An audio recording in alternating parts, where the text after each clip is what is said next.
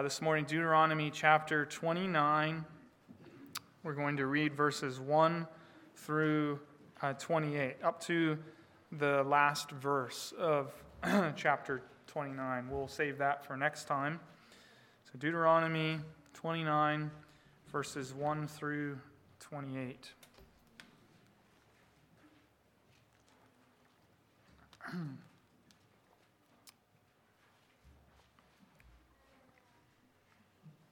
Here we read about God renewing his covenant with the Israelites on the plains of Moab. Let's hear the word of the Lord. These are the words of the covenant that the Lord commanded Moses to make with the people of Israel in the land of Moab, besides the covenant that he had made with them at Horeb. And Moses summoned all Israel and said to them, "You have seen all that the Lord did before your eyes in the land of Egypt, to Pharaoh and to all his servants and to all his land, the great trials that your eyes saw, the signs and those great wonders. But to this day the Lord has not given you a heart to understand, or eyes to see, or ears to hear. I have led you 40 years in the wilderness. Your clothes have not worn out on you, and your sandals have not worn off your feet. You have not eaten bread, and you have not drunk wine or strong drink, that you may know that I am the Lord your God. And when you come to this place, Sihon, the king of Heshbon, and Og, the king of Bashan, came out against us to battle. But we defeated them.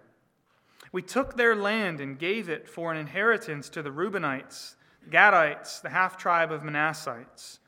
Therefore keep the words of this covenant and do them, that you may prosper in all that you do. You are standing today, all of you, before the Lord your God, the heads of your tribes, your elders and your officers, all the men of Israel, your little ones, your wives, and the sojourner who is in your camp, from the one who chops your wood to the one who draws your water, so that you may enter into the sworn covenant of the Lord your God, which the Lord your God is making with you today, that he may establish you today as his people, and that he may be your God, as he promised you, and as he swore to your fathers, to Abraham, to Isaac, and to Jacob. It is not with you alone that I am making this sworn covenant, but with whoever is standing here with us today before the Lord our God, and with whoever is not here with us today. You know how we lived in the land of Egypt, and how we came through the midst of the nations through which you passed. And you have seen their detestable things, their idols of wood and stone, of silver and gold, which were among them. Beware, lest there be among you a man or woman or clan or tribe whose heart is turning away today from the Lord our God to go and serve the gods of those nations. Beware, lest there be among you a root bearing poisonous and bitter fruit, one who, when he hears the words of this sworn covenant, blesses himself in his heart, saying, I shall be safe, though I walk in the stubbornness of my heart. This will lead to the sweeping away of moist and dry alike. The Lord will not be willing to forgive him, but rather the anger of the Lord and his jealousy will smoke against that man, and the curses written in this book will settle upon him, and the Lord will blot out his name from under heaven. And the Lord will single him out from all the tribes of Israel for calamity, in accordance with all the curses of the covenant written in this book of the law.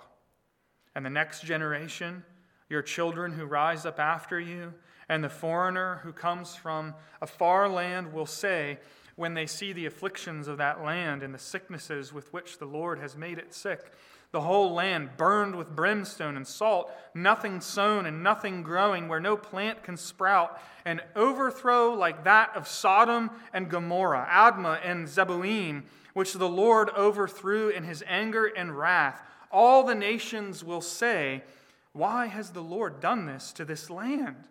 What caused the heat of this great anger?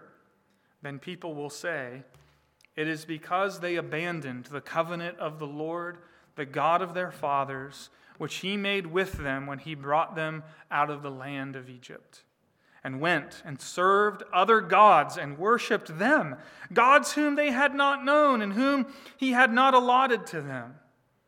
Therefore the anger of the Lord was kindled against this land, bringing upon it all the curses written in this book. And the Lord uprooted them from their land in anger and fury and great wrath, and cast them into another land, as they are this day. I want to begin this morning with a simple question. How does spiritual revitalization happen? How does spiritual renewal come to God's people? I think a lot of people today often go looking for it in what's called mountaintop experiences.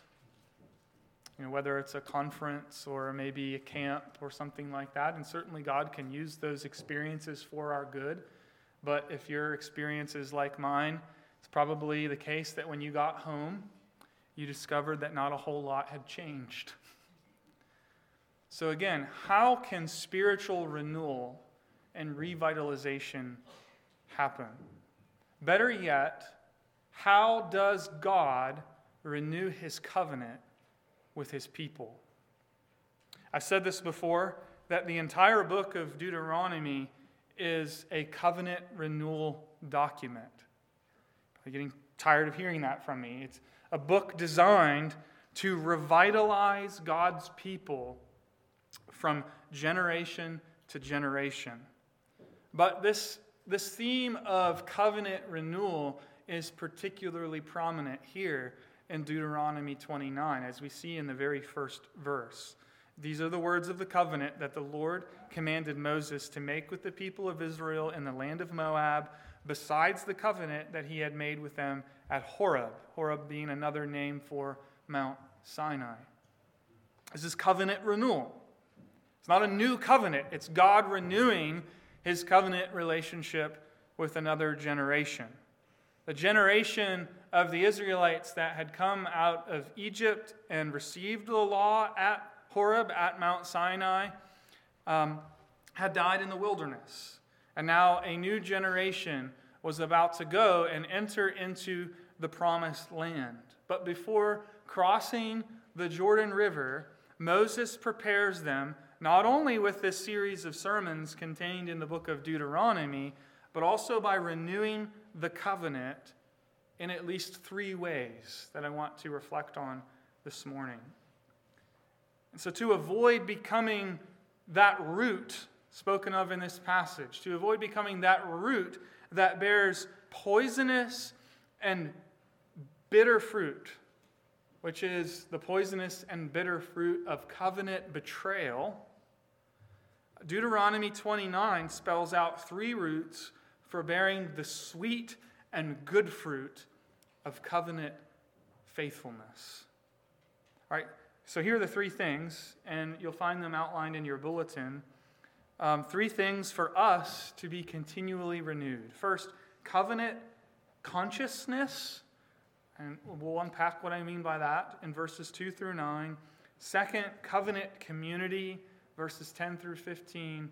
And then third, covenant warning in verses 16 through 28. So here are three necessities, right, three hallmarks of genuine renewal. Knowing who we are and who our God is, being gathered together as a part of his covenant community in God's presence, and yes, also hearing God's warnings against covenant betrayal. So let's look at these three roots of covenant renewal and how all three continue to apply to the spiritual revitalization of God's people today. In verses 2 through 9, Israel is once again reminded of their story. Moses never tires of retelling the story of God's redeeming grace. He repeats, think about it, how many times, now that we've made it to chapter 29, how many times has Moses already said, remember what God has done for you in bringing you out of bondage and slavery in Egypt to this place? He repeats the good news of what God has done again and again and again, because God's people need to know and understand where they've come from, what God has done for them, and who they now are because of what God has done for them in His grace. And if we just directly take this to think about what it means for us, this is why when we gather together in this context, we want the good news of Jesus Christ to be heard and sung and read and proclaimed again and again and again. This is a root of all true covenant renewal and spiritual revitalization. You do not have spiritual renewal or revival even, or vitality apart from this root. Hearing the good news, you see, is not only how we get saved. Hearing the good news is the primary means by which we are sanctified. It's how we grow as Christians. Now, you probably noticed in the middle of this reminder a surprising statement. Moses says something we should not fail to notice in verse 4. While reminding them of God's mighty deeds, did you notice that Moses stuck in there, but to this day the Lord has not given you a heart to understand, or eyes to see, or ears to hear. And so as we hear this story rehearsed yet again, we might be tempted to find this a little bit repetitive. How many times has Moses told the story of God's amazing grace in Deuteronomy alone? But verse 4 tells us a reason for the repetition. It is not mere mental recall or the kind of clarity that comes in hindsight or retrospect that gives God's people the understanding that we are called to live by. Right? Simply remembering mentally is not what's in view here. It's not enough. To learn from the story, to abide in the story, to live in this story is a blessing that only God can give. Mere repetition will not do it. If Israel is to see and hear and understand, God must give it. That's something to reflect on. The mercy and the miracles of the Exodus, we would, I think, all agree, should have taught the people the wisdom of giving themselves unreservedly and wholeheartedly over to this God in covenant devotion, to such a great and awesome and mighty and gracious God. But Moses is reminding the people here, even the simplest spiritual understanding is beyond the perception of the sinner unless the Spirit of God grants hearing and sight and understanding as a gift. Just last week, I was with a group of other pastors throughout our area and had a great time with them and lots of really good discussion. But when one of them heard that I was a Presbyterian pastor, he said something to the effect, "Oh, you are those guys who believe in divine sovereignty." And he said it like it's a bad thing, like it's a negative thing. And I said to him, no, this is supremely good. It's a supremely good thing for us, given the fact of just how blind and deaf and dull we are left to ourselves in our sin. It takes nothing less than God Himself giving us ears to hear and eyes to see and hearts to understand, to ever be renewed. The people of Israel are the quintessential example of this in Scripture. They think about it. Think of their story. They lived for 40 years by the supernatural provision of God in the wilderness. They saw the mighty power of God manifested in Egypt. They walked through walls of water. They ate food from heaven. They drank from the rock. They were led by a pillar of cloud by day and a pillar of fire by night. Again, they lived by the supernatural provision of God for 40 years in the wilderness. And yet, Moses says, many of them still did not see with the eyes of faith. What does that mean, though? What does it mean in the context of Deuteronomy 29 to see with the eyes of faith? Verse 9 calls for obedience in these terms. Therefore, keep the words of this covenant and do them, that you may prosper in all that you do. Now, literally, the word prosper there means something like live wisely, live prudently. All right, so to keep the words of the covenant and live wisely. That's what's being said here. And verse 4 is saying this is what had not yet been given. A faith perception that sees who they are. That they are former slaves. A faith perception that sees who this God is. A mighty God of grace. And the meaning of all of these experiences. What is the meaning of the plagues of Egypt? What is the meaning of passing through the Red Sea and being baptized? What is the meaning of all of this food coming down from heaven above? The meaning of their story. Right? They needed the faith that is set on the Lord himself and his word and his works.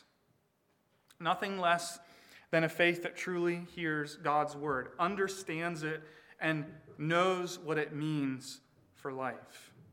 It is nothing less than a way of life that is being described here in Deuteronomy 29. A life shaped by the God of covenant grace and his covenant word. Israel is summoned to, but have not yet been given, a covenantal consciousness in every aspect of their lives. And as they were supposed to have done for the last 40 years, well, now they are about to enter Canaan. And at every single point of life, they are to think of themselves with the understanding of faith. The faith that knows who they are, who God is, who they now are by grace. They must be attentive to who they are, who God is, what God has done, and the meaning of their story as the determining reality of their lives.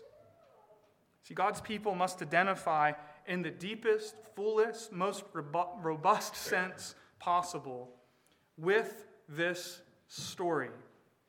Israel is being reminded of it again and again and again. They've been urged, do not forget, do not forget. They've been commanded to think through the story and what it means for their lives.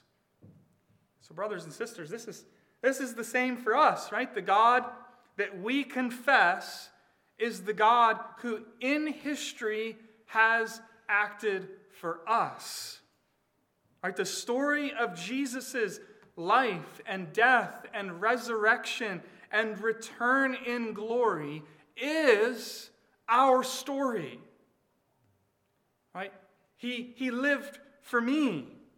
He died for me. He rose for me. He's coming again for us. It is more than knowing what has happened. It is more than mental recall. It is identifying ourselves with Jesus and all that he has done for us. We were redeemed by the blood of Christ. We were raised with Christ to walk in newness of life. We are seated with him in the heavenly places. We will be raised with him in glory. This is what covenant consciousness looks like. This is what covenant faith does. Shapes our entire lives so that we live wisely because we know who we are by God's unmerited grace. So I just want to ask you this morning, does the story of God's grace define your life? Does it make a real, tangible difference Monday through Saturday? All 7 days of the week? Is the reality of your being a member of God's covenant community the defining reality of your life? If not, we need to reorder our priorities.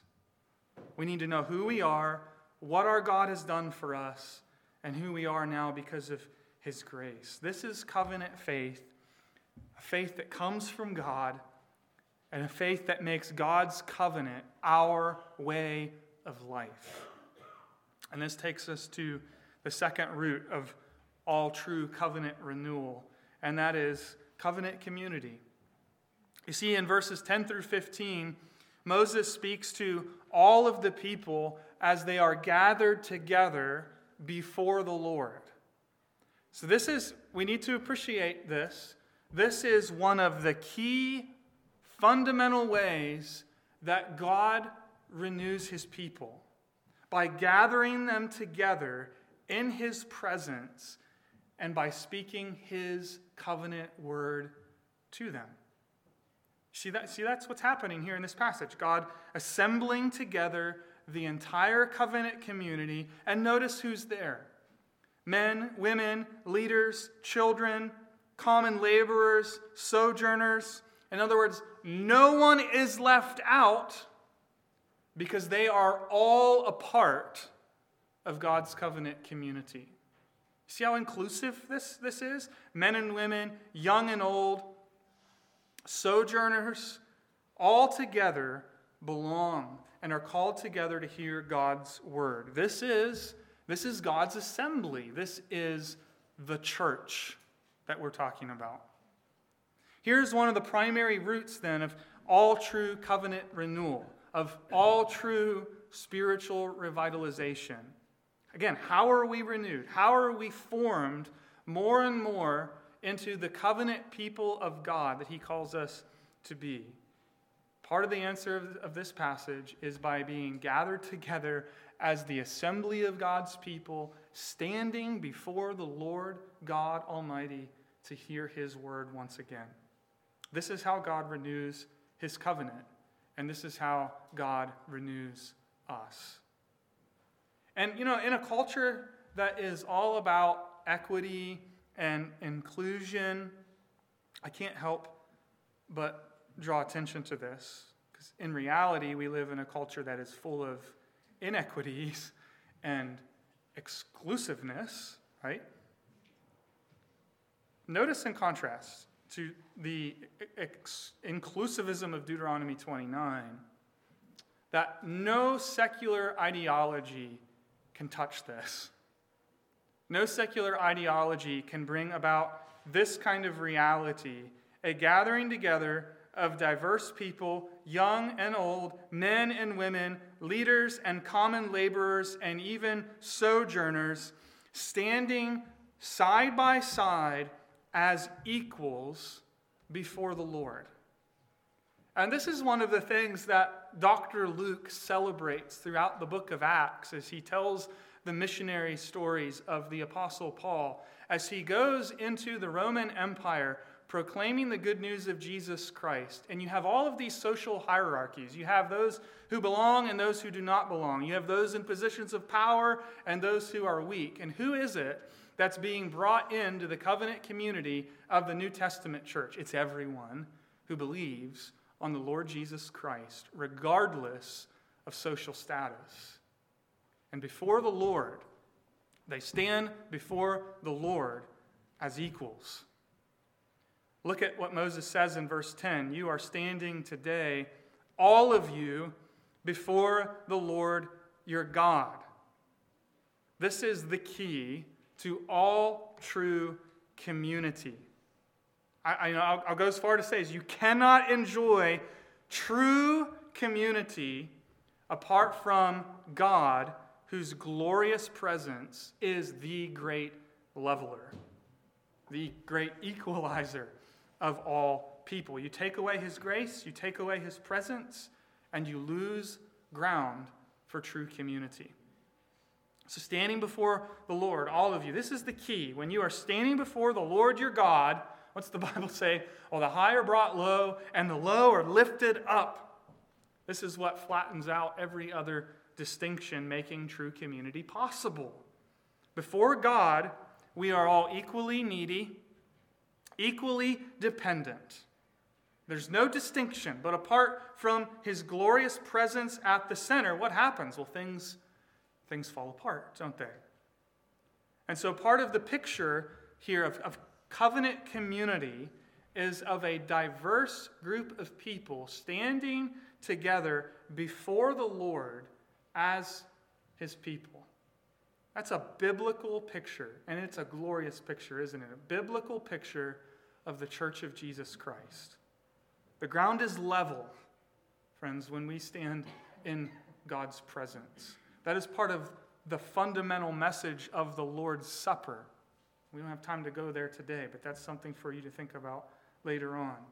And the community that lives together like this, the community that comes together like this, standing before the Lord, will be revitalized, will be renewed. Notice that according to the end of this section, the inclusivity and solidarity of this covenant community even extends to future generations. The Lord says in verse 14, "It is not with you alone that I am making this sworn covenant, but with whoever is standing here with us today before the Lord our God, and with whoever is not here with us today." As Moses is about to die, he anticipates God's work of covenant renewal among future generations, yet unborn. And so I want to say in passing, I could have said it a few moments ago when we were talking about young and old being gathered together, but I want to say to our young people today, do not ever buy the message that church is for grown-ups, that church is only for adults, that you ought to be doing something else until you've come of age. No, you are a part of the covenant community, and God's covenant is for you. His promises are yours. They've been given to you. It's part of the reason you've been baptized. You've been signed and sealed as a member of God's covenant community, and he's made that covenant with you. And so we all need to understand, regardless of our age, that God calls us to covenant faith, to see the story of Jesus as our story. And this passage should also lead us to pray that God would continue to renew his covenant among us, even with those who are not here today, with future generations. May Trinity Presbyterian Church be a place where God's people are gathered as a covenant community before the Lord to be renewed by his Spirit and his covenant word. That should be a routine prayer for us, brothers and sisters. This brings us to the third root of covenant renewal, which is covenant warning. I think it's striking that this radically inclusive community that we've just talked about in verses 10 through 15 is not possible without the maintenance of radically exclusive commitment to the Lord. Do you see that? Everybody's in, but then there are these strict warnings. It's striking that Deuteronomy includes this inclusive language. We've seen it again and again and again throughout Deuteronomy, right? Men and women, young and old, widows, sojourners, and so forth. And yet Deuteronomy also contains commands to purge the evil that is among you. Again and again, this radically inclusive community is commanded to maintain a radically exclusive commitment to the Lord. And so in verses 16 through 19, Moses warns the people to be on guard against the threat of idolatry, wherever it may come from. Look at verse 18.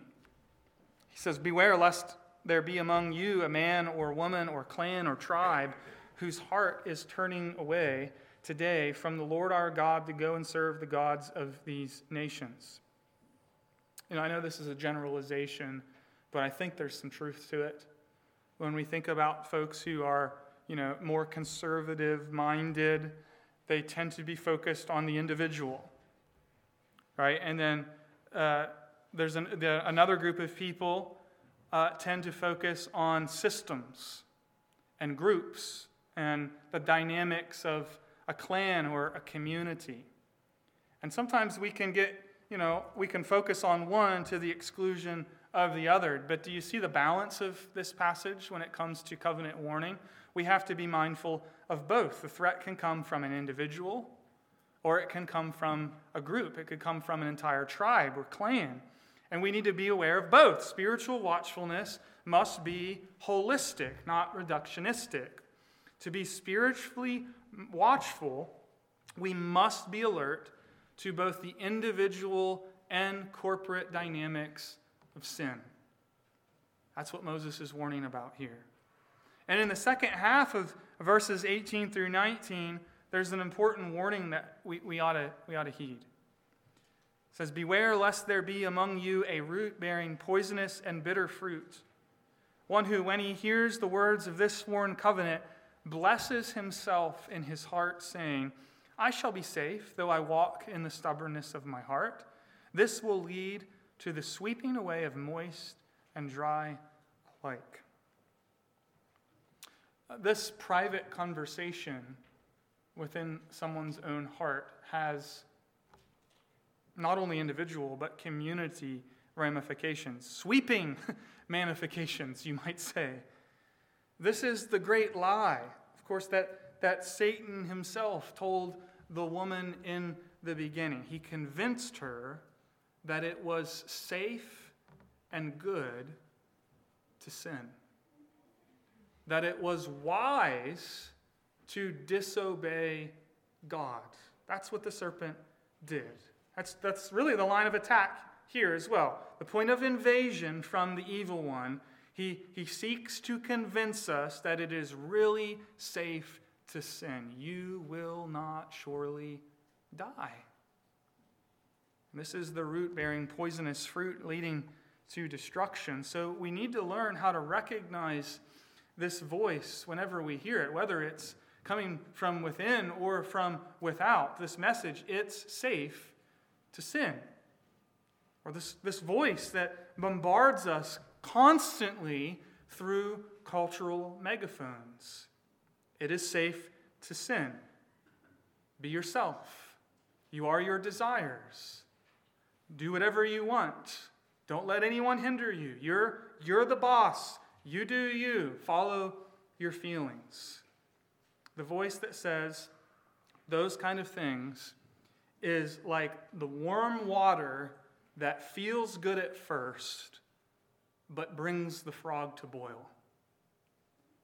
Scripture says the fear of the Lord is the beginning of wisdom. And friends, that's why God's fierce warnings are actually essential to all true spiritual renewal and revitalization. Now, this is probably not what people would typically think today. I was just driving down the road the other day and saw a church sign that said revival, and then had the date. My guess is the speaker is not going to talk about the fury of God's wrath. Right? If you hear a sermon on spiritual renewal, you don't expect to hear this. Right? This warning, sounding off the siren of against the message. It's safe to sin, but we need to hear it.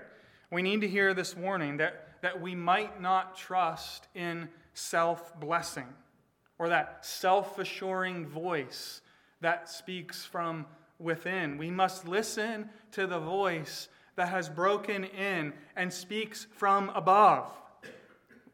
True blessing real assurance of salvation, and eternal life are on a free offer to those who repent and believe the gospel. If we confess our sins, he is faithful and just to forgive us our sins and cleanse us from all unrighteousness. But Moses says, those who bless themselves in their stubborn refusal to repent relinquish this blessing and will not be forgiven. Verses 20 and 21, Moses says, the Lord will not be willing to forgive him, but rather the anger of the Lord and his jealousy will smoke against that man, and the curses written in this book will settle upon him, and the Lord will blot out his name from under heaven, and the Lord will single him out from all the tribes of Israel for calamity, in accordance with all the curses of the covenant written in the book of this law. Friends, we need this kind of warning to be renewed. It is necessary for spiritual revitalization. We need it. But let me just say a pastoral word here, because I understand not everyone in this room has been built temperamentally the same, and not everyone is experientially in the same place. The reality is some of you need tough love. Some of you need tough love from the Lord. You need to be woken up to the very real danger of turning your back on God and serving idols. Some of us need that.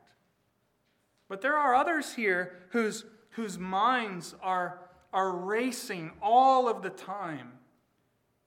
And you feel like you have to fight tooth and nail for the smallest ounce of assurance.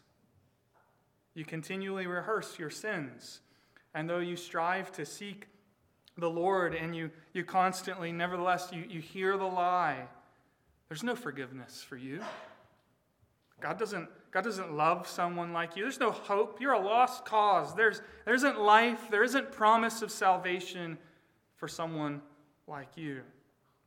So I want to encourage us all here this morning. I want to encourage you to know yourself. Know where you are temperamentally and experientially. Are you someone who is in a pattern of brazenly telling yourself, I'm okay. I can keep doing this. I can keep living out these dark deeds in the dark. It's all right, I'm good. Or are you someone who is giving way to the temptation of listening to a false message that there is no grace for someone like you? There's no salvation for someone like you. Are you looking away from yourself and understanding who you are is not how you feel? Who you are is not even what your brain is telling you on a daily basis. Who you are is your identity in Christ. Right, so know yourself. Know yourself. It's an important part of applying this passage to our lives.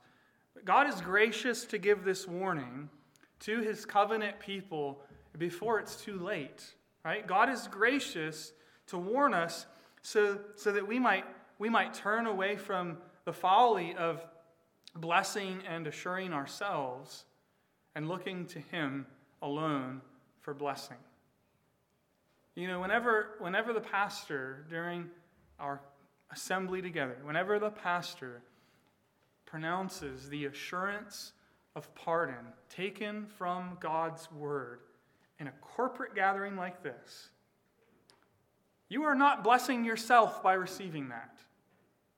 You are not self-assuring yourself. Yeah, I can do whatever I want. I'm good. No, with open hands, you are receiving God's blessing from his word. And I want to encourage you to receive that and believe it. Or in a moment when the benediction will be announced. Again, that is not an act of self-blessing, isn't it? It's one of the reasons that some people choose to open their hands to receive the benediction, because we are reaching out with empty hands to receive God's blessing. It reminds us in that simple act, do not be self-assured, but be assured by the truth of the gospel that there is forgiveness of sins and there is renewal by repentance and faith in Jesus Christ. Let's pray. Our Father in heaven, we need your Holy Spirit to search the deep places of our lives. And we pray that you would help us to search and test ourselves. And I pray that as we do so, as we search our hearts, that we would find ourselves in Christ and know that every spiritual blessing that he has secured for his people by his full and faithful obedience and his bearing the curse is now fully and freely given to us. We thank you for that great gift, and we pray all of these things in Jesus' name. Amen.